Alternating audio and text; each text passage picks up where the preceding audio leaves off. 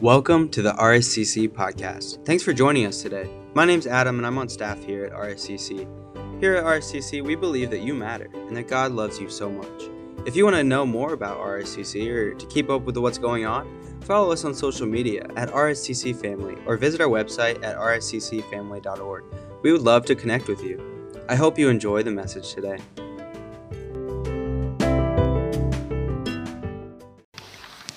Boy, it's great to be here together with you guys today. My name's Andy. A lot of you know me. You remember me. I was 27 years old when I began my ministry here. I was here for 13 years back in the golden years. A lot of you don't know me, and that's a great thing.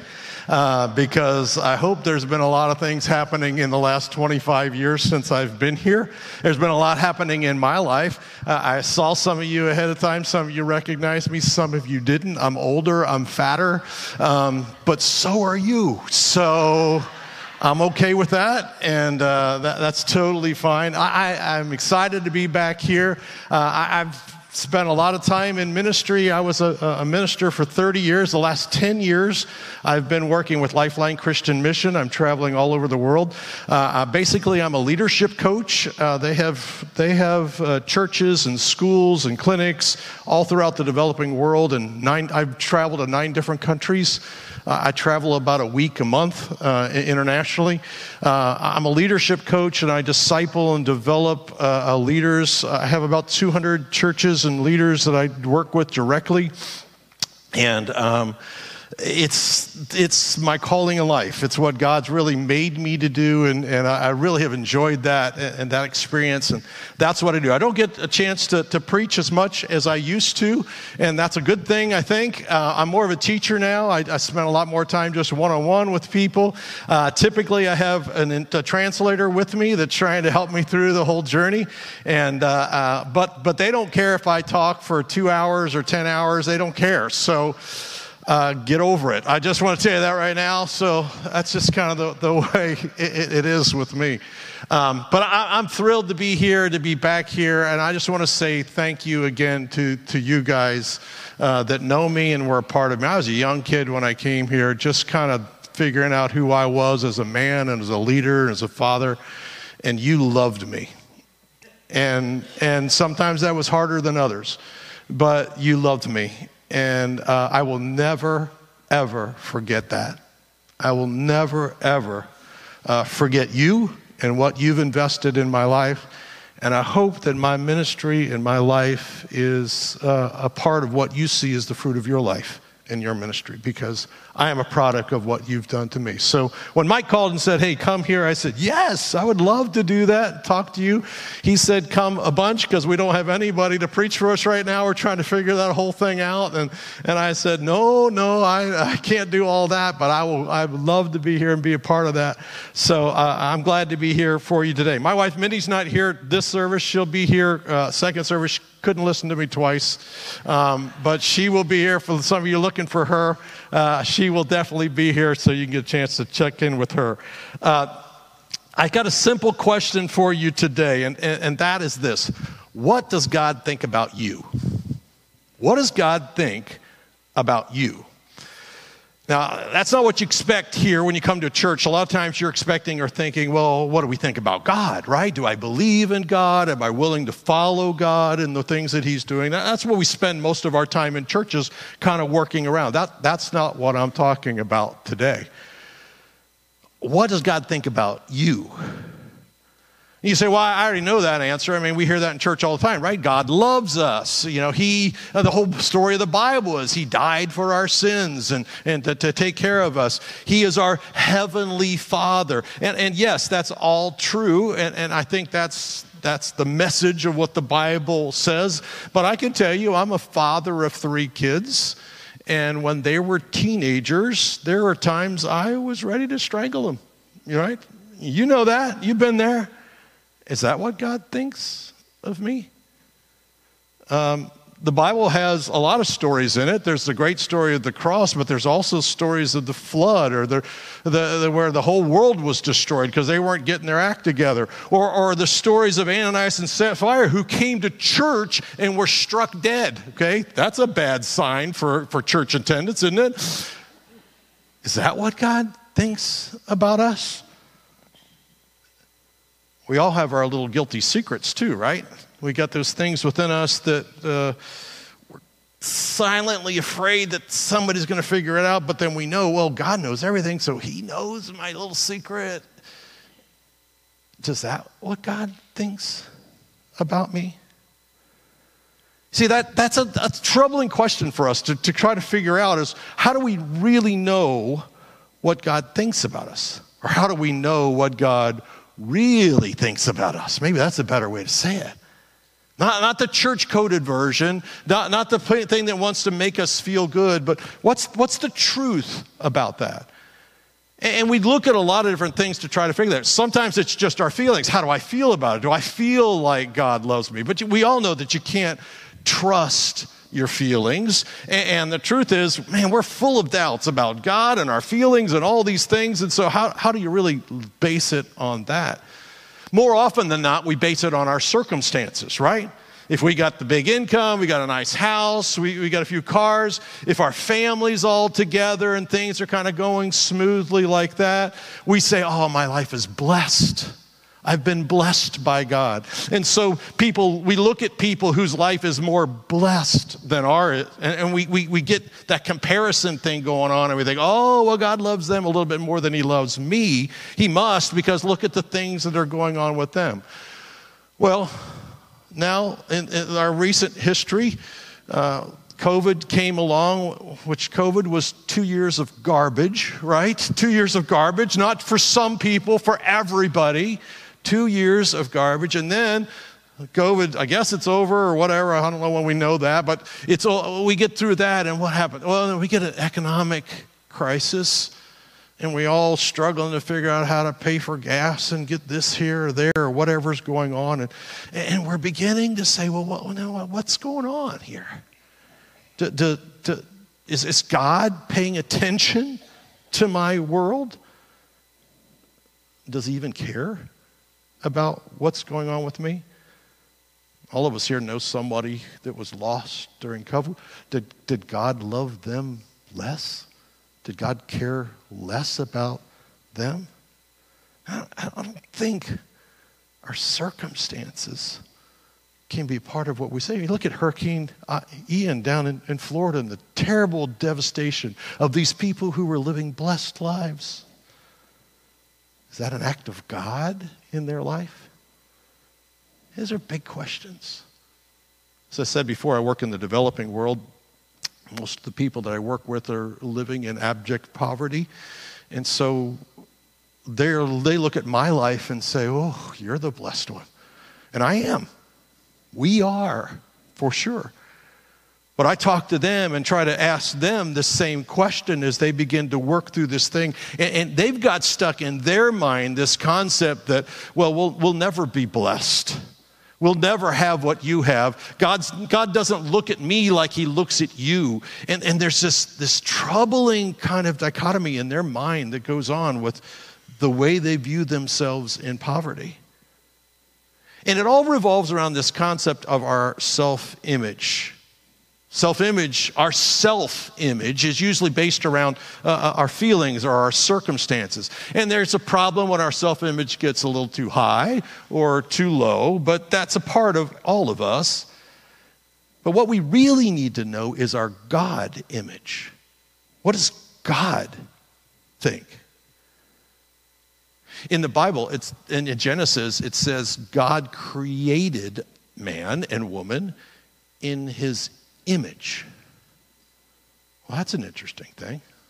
He created us in his image. And so what that means is that we don't need to create an image. We don't need to project some kind of image like some social media influencer who photoshops everything or shows us all their best moments. That's not what we have to do to project the image of God. No, most of us feel inadequate when we hear this, but we are the image of God. We are the image of God everywhere we go, to everyone who looks at us. Your feelings are what your self-image is, but we're pretty sure we don't measure up But God says, no, you are my image. In the Old Testament, the whole Old Testament is really built around this idea that God was trying to get a relationship with his people and trying to introduce himself to the world. And so what he did was he created this law. If you've read through the Old Testament, the law is this complex set of rules and festivals and sacrifices and all this kind of stuff that helped us somehow to understand and introduce God to us. And if you tried to read it, to be honest with you, it's very confusing and oftentimes boring because there's all these different things and you can't keep track of it all. And it's almost as if God knew that we would get lost in this. He knew that the children of Israel would get lost in it. And so he said, I'll tell you what I'll do. I'll boil it down and give you a top 10 list. The 10 Commandments, right? He said, here's the 10 Commandments. And I'm going to tell you, this is really, if you want to get to know me and understand me, if you want to see how you measure up with me, here are the top 10 list of things that will help you do that. And so he wrote it in stone, as if to say, hey, you know what? This is not under debate. This is not something that you're going to lose. You know, it's a tablet of stone. Do you just lose it? No, it's going to stay there, and it's not going to change, right? This is what God uses to measure us. And you may remember them. Let me just remind you, here are the 10 Commandments. The first one was there's not going to be any other gods. You got to choose one God, and that's him. The second is no idols or graven images, it says. Can't do that. The second is don't misuse the name of God. The third is don't misuse the name of God. The fourth, remember the Sabbath. The fifth, honor your father and mother. Sixth, don't murder. Seventh, don't commit adultery. Eighth, don't steal. Ninth, don't lie. 10th, don't covet. You've heard those before, right? That's pretty regular. It's pretty much set into our, and it's still cast in stone. It's still real. It's still here for us today. And so here's my question. What God was doing with this was trying to give us a picture of our measuring stick of what God wanted from us. So here's my question. How did you do? I know you're keeping score. We all keep scores. You know, little kids' soccer games, they don't keep score anymore. We all keep score, right? We all keep score. And so you were keeping score as I was listening to those 10 things. How'd you do? I'm not going to ask you to turn to your neighbor or do anything like that because that'd be too embarrassing. But I'll be transparent with you, all right? I'll tell you. I look at that score and I think I'm a solid 3 out of 10. Yeah, that doesn't sound very good. You know, it's not very encouraging. It's not very easy for me to stand in front of you and say that. But I'm a solid 3 out of 10. Now, it's not going to pass in anybody's classroom anywhere out there, but I'm a good 3 out of 10. I have never murdered anybody. I have never bowed down to an idol. And the third one's none of your business. Sorry. I'm transparent, but I'm not stupid, right? Now, I'm not sure what your score is there, but my guess is you're not a whole lot better than me. Are you? Probably not. That's just the way that it is. And it confirms our worst fears. Our worst fears is that I can't live up to God's measure. I am not what God wants me to be. And that creates a self-image that says, oh man, what does God think about me? Right? 3 out of 10. What does God think about me? One that really catches me here is the idols one. I mean, not bowing down. God, that's almost like a freebie, you know, like that free space in bingo that everybody gets one of those, right? He put that one in there. Oh, I haven't bowed down to any. I feel good about that one. And I think to myself, why is that even in there? I mean, seriously. Why is that even in there? Does anyone do that anymore? Well, the answer is yes. I travel to Cuba about 2 times every year, and Cuba is a very different culture and a very different church kind of experience because they haven't had the Western influence that many of the other countries have had. And in Cuba, they said to me, Andy, one of the hardest things for us when people come to Jesus, just teaching them about Jesus is hard enough. But when they come to Jesus, we have to ask them to give up their idols. And they don't want to do it. And I said, idols? They have idols. They say, oh, yeah, we got idols. I got a picture of that. You can see it. I'm not seeing that on the screen up here. The idols, this is a picture of the idols that they have. Now, you can see kind of the Catholic influence of that. I love the one in the back, the little American Indian. See him back there? And this little wolf or whatever it is, or these dogs up in front. You know, I'm thinking, that's my grandma's shelf, right? She had all of those things. She was an idol worshiper. They're just little trinkets. But what they are really is just like good luck charms, patron saints kind of thing, that kind of stuff where the people say, I'm going to hedge my bets here. I want to make sure I'm covering all the bases. And so, you know, this one helps them to protect them, or this one might give them good luck, or this one might bless their family. So they collect these idols and they keep them. They say, I like this Jesus thing, but I'm not sure that I want to give up on that. And that's exactly what God was talking about. No, you can't do that. There's only one image that I want you to see. It's my image. I'm the only God. So you can't be bound down to these other images. And I first saw that and I said, man, so I took this picture because I thought, this is just in a little market right down the street from our guest house. And I saw them there and I said, are these idols? They said, yeah, those are idols. They just sell them, you know, at the market just like they would anything else. And I thought, man, that's so different from our culture. No, it isn't. It's not really that unusual. Because here's the thing. We all need something tangible to remind us or to ignite and bolster our faith. We all need that. We need something to hold on to, something to see, something that's tangible out there. And idols fill that need in some kind of way. We know they're just trinkets, but they fill that need to bolster our faith. I think the reason that the idols made God's top 10 list of commandments is that we are supposed to be his image, not idols. God didn't want these trinkets, these stupid things, these worthless things to get exposed and shown as an image of him when he's got us.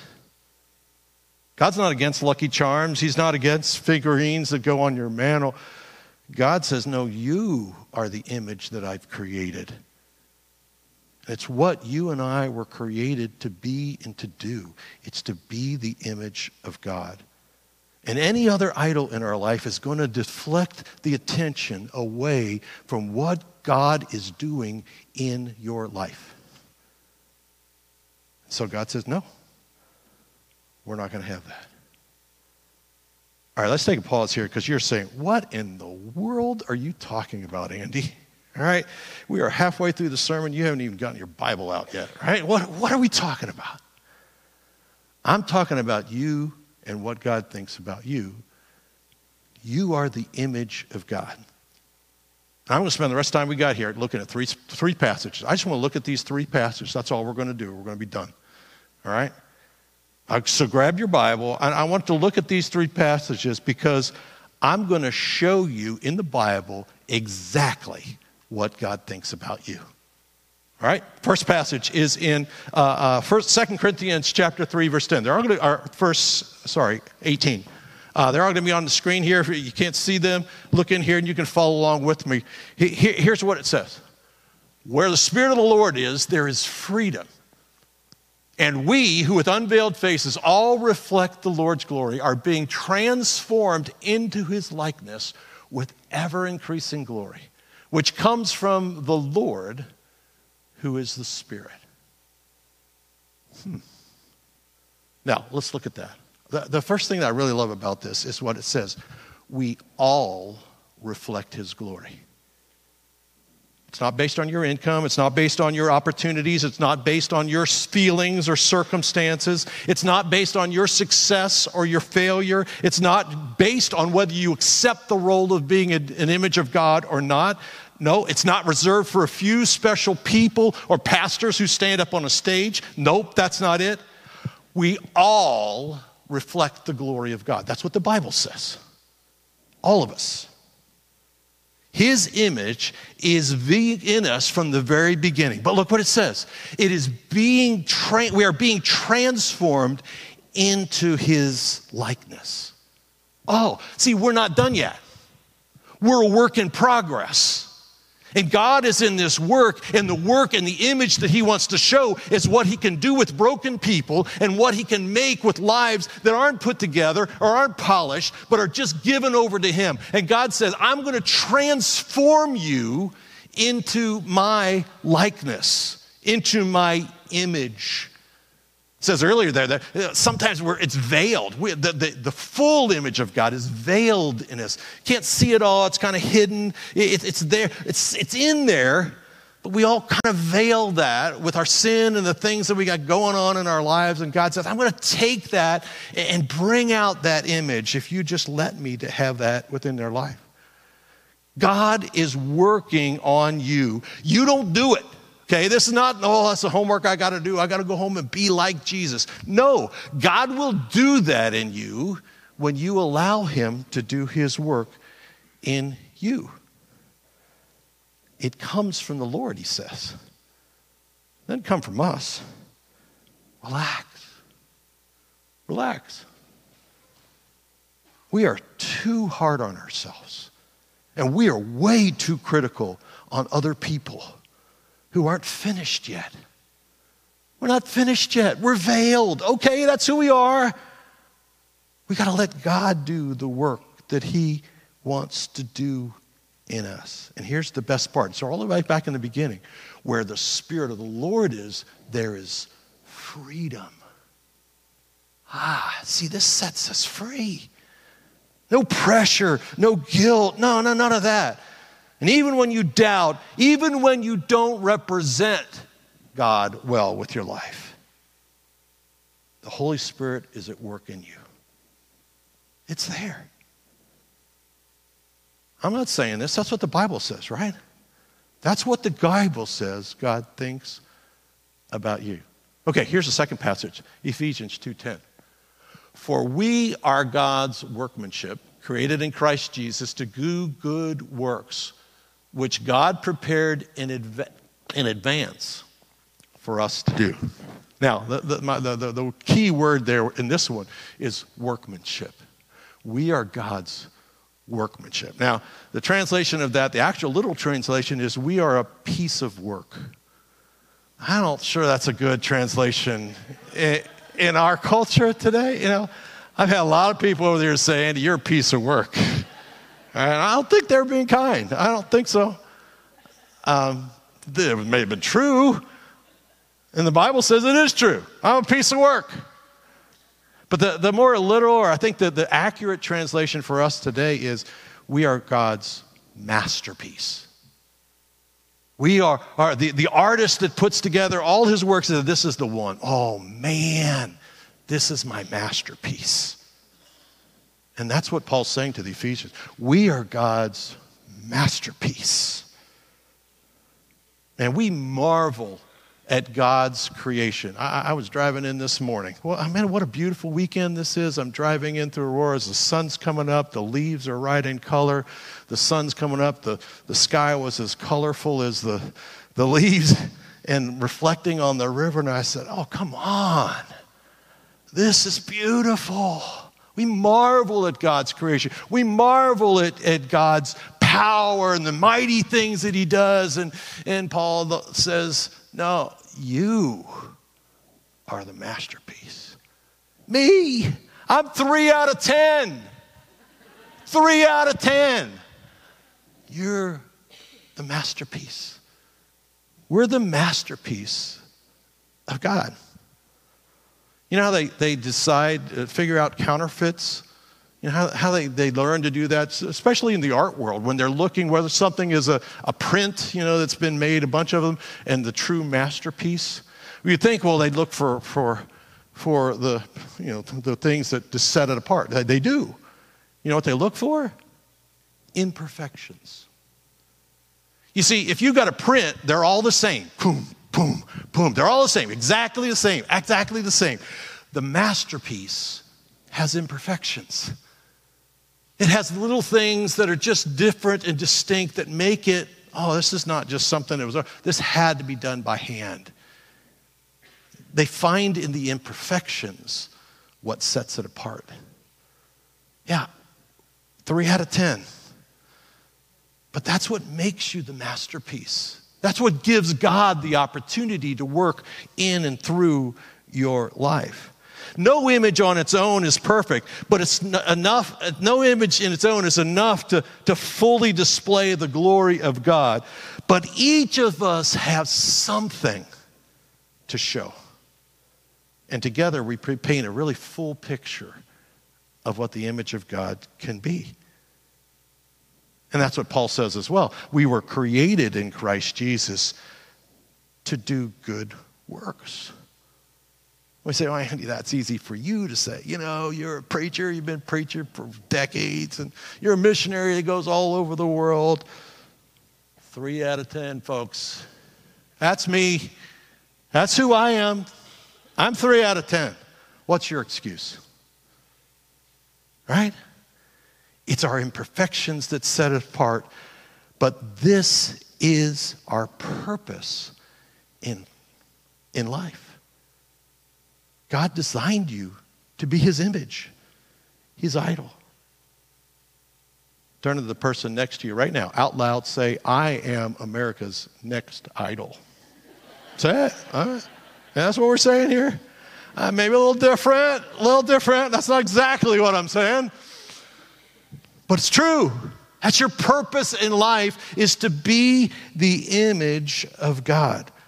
So quit looking for fulfillment and happiness in your career or stuff or all the other things that we think are so important in our lives and can't figure out why our life hasn't come together. Man, lean in to God. Let God call the shots for a change and see what happens as he creates in you what he began in the very beginning with his image that he put in you. All right. One last passage. This one's in Psalm 145. A little bit longer, but I think you'll catch on together with this one. Great is the Lord and most worthy of praise. His greatness no one can fathom. One generation will commend your works to another. They will tell of your mighty acts. They will speak of the glorious splendor of your majesty. And I will meditate on your wonderful works. They will tell of the power of your awesome works, and I will proclaim your great deeds. They will celebrate your abundant goodness and joyfully sing of your righteousness. That's great psalm. I get it. But do you see where this fits in here? It's in that one phrase. One generation will commend your works to another. See, that's God's plan. See, one generation becomes the image of God. He creates in us. He does things in us. People see it in us. And the next generation, if they're going to see God, they're going to see it in us. They're going to see that coming through within us. See, we are idols. We are images. And that becomes a legacy of faith. It's kind of like this chain that I brought up here. This is actual Mike Elliott's chain. First time I pull it out of the box here. I don't know what he's pulling with this. This is heavy. But I mean, it's a strong thing, right? This is a big, strong piece. And yet it's not just one long thing. You can tow anything with this. Goodness. But it's not just one piece. It's actually a bunch of little pieces put together. You know the expression, you're only as strong as the weakest link, right? So if one of these links fails, well, then the rest of them would fail as well. I view this as a picture of the legacy of faith that we have in our lives. If you ever tried to read the New Testament, you start in Matthew chapter 1. Do you know what that starts with? The genealogy of Christ. So-and-so was the father, so-and-so, and so-and-so was the father. A whole chapter of people you don't know and names, and just repeating, so-and-so was the father. And what in the world? You know, that's ruined many of Bible reading plans right there, because they said, I don't get this. What is this? Now, in the Jewish culture, it was really important for them to kind of have a connection in their lineage and that kind of thing. That was important for them. But what I see in that is links in a chain. See, I don't know any of those people. Well, a few of them you know in there, but most of them you don't know those names. You don't know who they are. Don't know their stories. You don't know their stories at all. But if one of those links didn't do its job, no Jesus, no cross, no resurrection. The big story of the Bible gets broken because the link didn't do its work. It wasn't the image. Now, some of those are heroes and some of those are great, but some of those are just ordinary people that got up and went to work every day and just were the image of God that God called them to be. That's not asking you to be a hero. He's not asking you to be the one. Maybe you will be. Maybe your story is one of those great stories. Good. I want to hear your story. But God says there's plenty of ordinary stories in there that make you who you are. We got to recognize there's links behind us and there's links beyond us. I look at my story. Here's my story right here. I'm somewhere in the middle here somewhere, I guess. I got things in front of me. There's a lot of stuff that's going on in my life, but I look back on that chain and think, look at all the different pieces that were in that chain. I mean, there's my great-grandfather, Benjamin. He's a poor Virginia farmer, but he had faith. That's really as far back as I go or know of the stories of is my great-grandfather, Benjamin Sims. He's a poor farmer. They were so poor that they had one pair of shoes for the kids. I think it's 10 kids, something like that. One pair of shoes, the kids would take turns. Which week was their week to wear shoes to church? They were excited. That's my week to wear shoes. I get to go to church. They walk for 5 miles to get to the closest church. Sometimes they'd take the cart, but most of the time they'd save that for their work during the week because that's all they had. So they'd walk, get up hours ahead of time so they'd get there in time. All those kids in tow. He got up every day and lived a simple life. Now, my grandfather was one of those kids that used to switch out the shoes. My grandfather, Alfred Sims, was a church planter all throughout the South, in Florida, and in Virginia, and Tennessee, and Atlanta, and Pennsylvania. He planted churches all over the place. And then there's my dad and his family. My Uncle Harold was a missionary in Japan for 50 years. My Uncle Ralph was a minister for 40 years down in Johnson City, Tennessee. My dad was the vice president of Cincinnati Bible College and worked and trained leaders all the way through that. All those were links in my chain. That's not the only links. There's my grandma on my mom's side. Schmar's Dress Shop in Aurora, Ohio. Any of you old enough to remember that? That's my grandma. She owned that shop. And if you needed a dress and were poor, she'd give it to you. She helped so many people, just nobody knew that. She would have parties at Christmas time for the old people. She was 80. She'd have parties for 65-year-olds because they didn't have anybody to be with. That was my grandma. That's a huge link in my chain. There's people here in this room that are links in my chain. People like John and Sheila Hobson. Anita Cartwright, some of you remember her? Jane Alexander had a big influence on our family. Heck, you look in here, I think Dave Eisenman and Eldon Fancher might even be on here somewhere. Can you believe that? They're here. They're all pieces of the story. Now, I got people now beyond my chain. There are people in countries all around the world that I'm throwing my life into because I want them to have a chain. I want to make them strong. My question to you is, who's on your chain? I'm sure that you can begin to name some people on the front end of your chain. Who's next? Who's the people behind you that you're making a difference in? Who are you the image of God for? That's why you were created. That's how you fit into the story of God. Don't worry about all the rest. Don't get lost in all the rules and all that stuff. Let's just stick with the simple truth. The simple story is that God wants to use you as a link in people's chain. And it might not be who you expect. It might not be you even realize it. But you're doing it. Lean into that.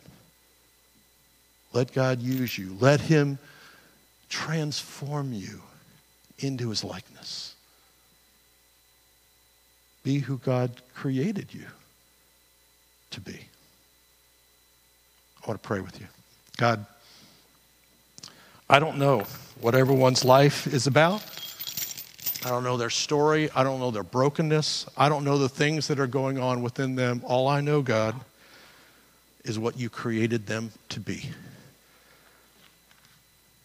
God, would you give each person here a sense of that purpose and being and direction? Give them the full knowledge of who you want them to be and what you think about them today. God, right now, we need to get beyond the 3 out of 10.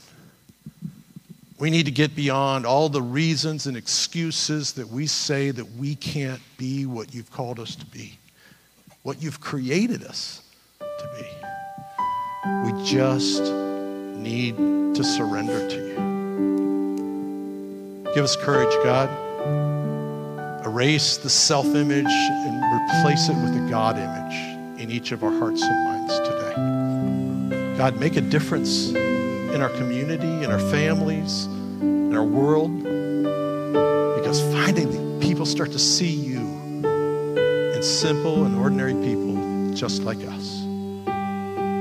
God, I pray it all in the name of Jesus. Amen. Thanks for joining in with us today. We hope that you were blessed by this message and that you were drawn deeper in faith with Jesus. If you have any questions or want to continue the conversation, please feel free to email us at info@rsccfamily.org. Thanks for the listen and have a great day.